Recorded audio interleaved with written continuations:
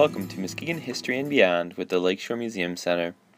On this month's episode, we are going to examine one of the historical buildings/organizations on Western Avenue. This month, we are going to cover the history of the Century Club. The Century Club got its start first as the Muskegon Club. It was established in March 1st, 1887. It began with 140 members signed up. On this date, the group met to discuss what the membership dues would be and what the rules for the club would be.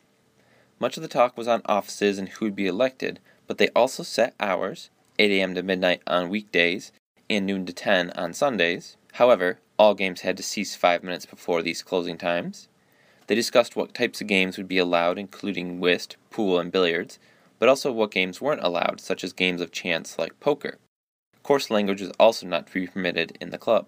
The fee for the club was set at $15 initially, then $24 yearly, or $300 for a lifetime membership, which would be around $8,000 today. The problem was they didn't have a building, so they rented room in the Opera House on 2nd Street.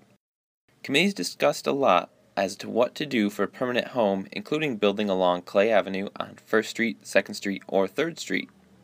Another plan floated was combining their building with a new library building and reading room, or renting the upper floors of another business. Eventually they settled on a plan submitted by John Torrent to build a building with stores on the bottom and a club on top. This was to be located near 2nd Avenue and Clay. This project went ahead, although the lower floor of the building changed to being a hotel. They got some walls and a foundation up and was looking good even in January 5th of 1888, but then suddenly, as of January 23rd, the Muskegon Club is approving a plan of L.G. Mason and voting to break the plan with Torrent to make a new building. A month later, Torrent resigns as president of the Muskegon Club. As much as I looked, I could not find out what happened. There was an earlier mention of having to redo the foundation, so that could have been part of it, or maybe Torrent decided against building his hotel. Whatever the cause, they decided to build a new building on Western Avenue near the corner of 2nd Street. This lot and building was thought to be erected for the cost of about $15,000. The original plan was to have billiards and bowling alley in the basement, with offices, card room, and reading rooms above, and finally a ballroom on the top floor. On May 24, 1888, work began on the new clubhouse. This time, the work would be completed. On October 25, 1888, Muskegon Chronicle describes the building as it was nearing completion. The outside is made of pressed red brick ornament with red tile. Its main feature is, however, the massive stone entrance in the form of an arch and reached by a flight of steps. The massiveness of the entrance arch is relieved by an ornamental iron grille. Now, if you have never been into the Century Club, you need to pause this and wait until you get a chance to, or hit play when you get there so you can follow along, because I'm going to give a good description of the rooms and what they were for. If you have been there, picture it in your mind and compare to what you see today. Continuing from the Chronicle, entering the massive archway and passing through the amble vestibule, one finds himself in a broad hallway extending nearly to the back of the building. The hallway will be paved with tile. On the right hand are two large parlors, each 18 by 88 feet. The front one is a reception parlor, and the other will be known as a banquet parlor. These rooms occupy the entire half of the building and are connected by sliding door. On the left-hand side of the entrance is a reading room 14 foot by 18 foot looking out upon Western Avenue. A large section of the left half of the building is taken up by the broad stairway leading to the second floor.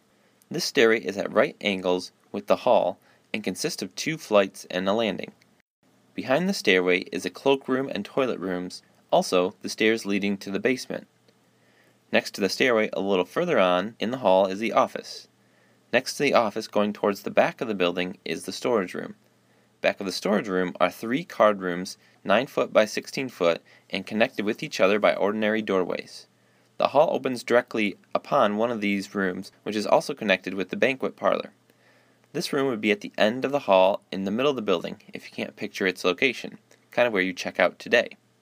In the basement are a bowling alley with 2 runs, a billiard room, a smoking room, and a bathroom. The second floor contained a large 41 foot by 47 foot assembly hall.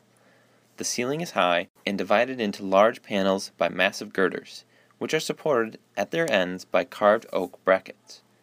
The rest of the floor is divided into parlors. Of these there are 2 suites, each comprising 2 parlors and toilet rooms, the parlors divided by a curtain.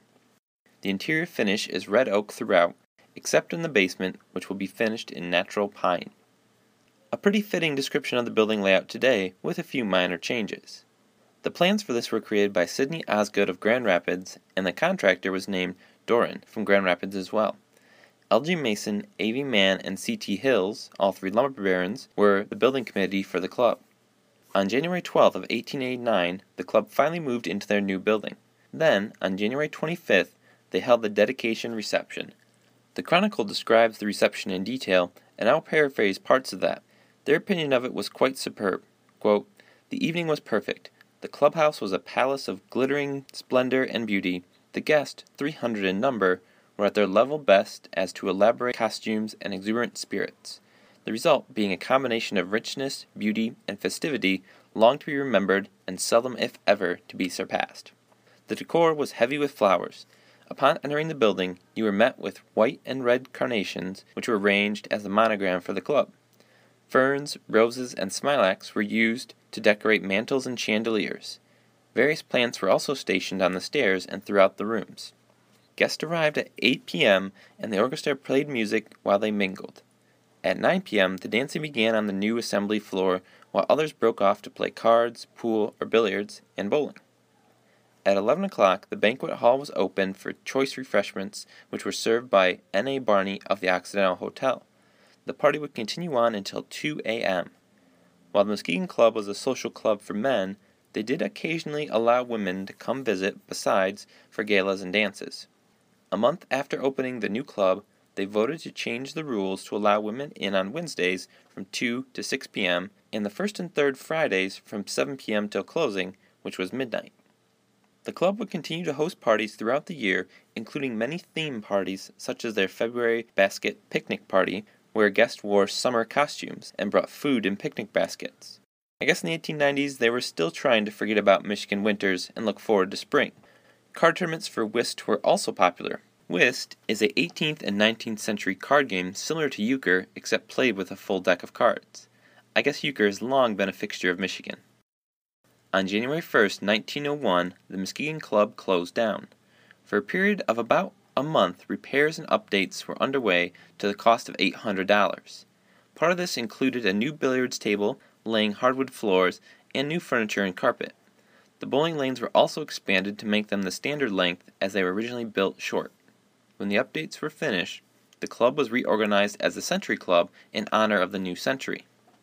One of the biggest draws for the Century Club was its bowling lanes, and they hosted a bowling team for many years against other Muskegon clubs and businesses. On March 1, 1945, the club reached a huge milestone, the last payment of the mortgage on the building. So how to celebrate if you're the Century Club? Well, of course, with a party. On April 7th, they threw a stag mortgage burning party with games, drinks, dinner, and of course, the burning ceremony at 10 p.m. Freedom from debt didn't last too long, as in 1949 the building was remodeled. At this time, the club had around 400 total members. By 1956, they had 500 members and were doing quite well. In November of 1974, work began on the Muskegon Mall. This project would include the Century Club building, leaving it connected to the mall but just outside the complex. Yet another remodel of the clubhouse building would occur in the 1970s and 80s, with the club reopening its doors on November 9, 1981. At this time, the club was open to members and their spouses at all times. It contained several private dining rooms, a bar, kitchens, a library, and a dance floor. In 1991, after 90 years of being the Century Club and being a social club building for over 100 years, the Century Club closed down. However, the history of the building was not over. In 2001, the Muskegon Mall closed and demolition of it began in 2003. Positioned just outside of the mall and being historical, the building avoided being taken down and would become home of Haig's Furniture in 2007. In 2011, small shops moved in to fill the main floor of the building to form the Century Club Retail Center in areas where reading and card rooms had been previously. In the basement, where bowling alleys and pool tables once existed, there is the Red Lotus Center for the Arts, an arts hub for those who want to create and display their works. In 2012, the second floor opened up as a ballroom for rental, returning it to its original purpose from when it opened as the Muskegon Club. Today, the building is one of the fixtures along Western Avenue and is visited by residents and tourists alike who are looking for new wines to try, unique shopping, artworks, or, my favorite, some chocolates to satisfy a sweet tooth. If you have any comments or memories of the Century Club, we'd love to hear about them. Please subscribe to our channel on your podcasting service to hear more episodes, and we hope to have you back next month when we cover the 10 hours or no sawdust strike of 1881.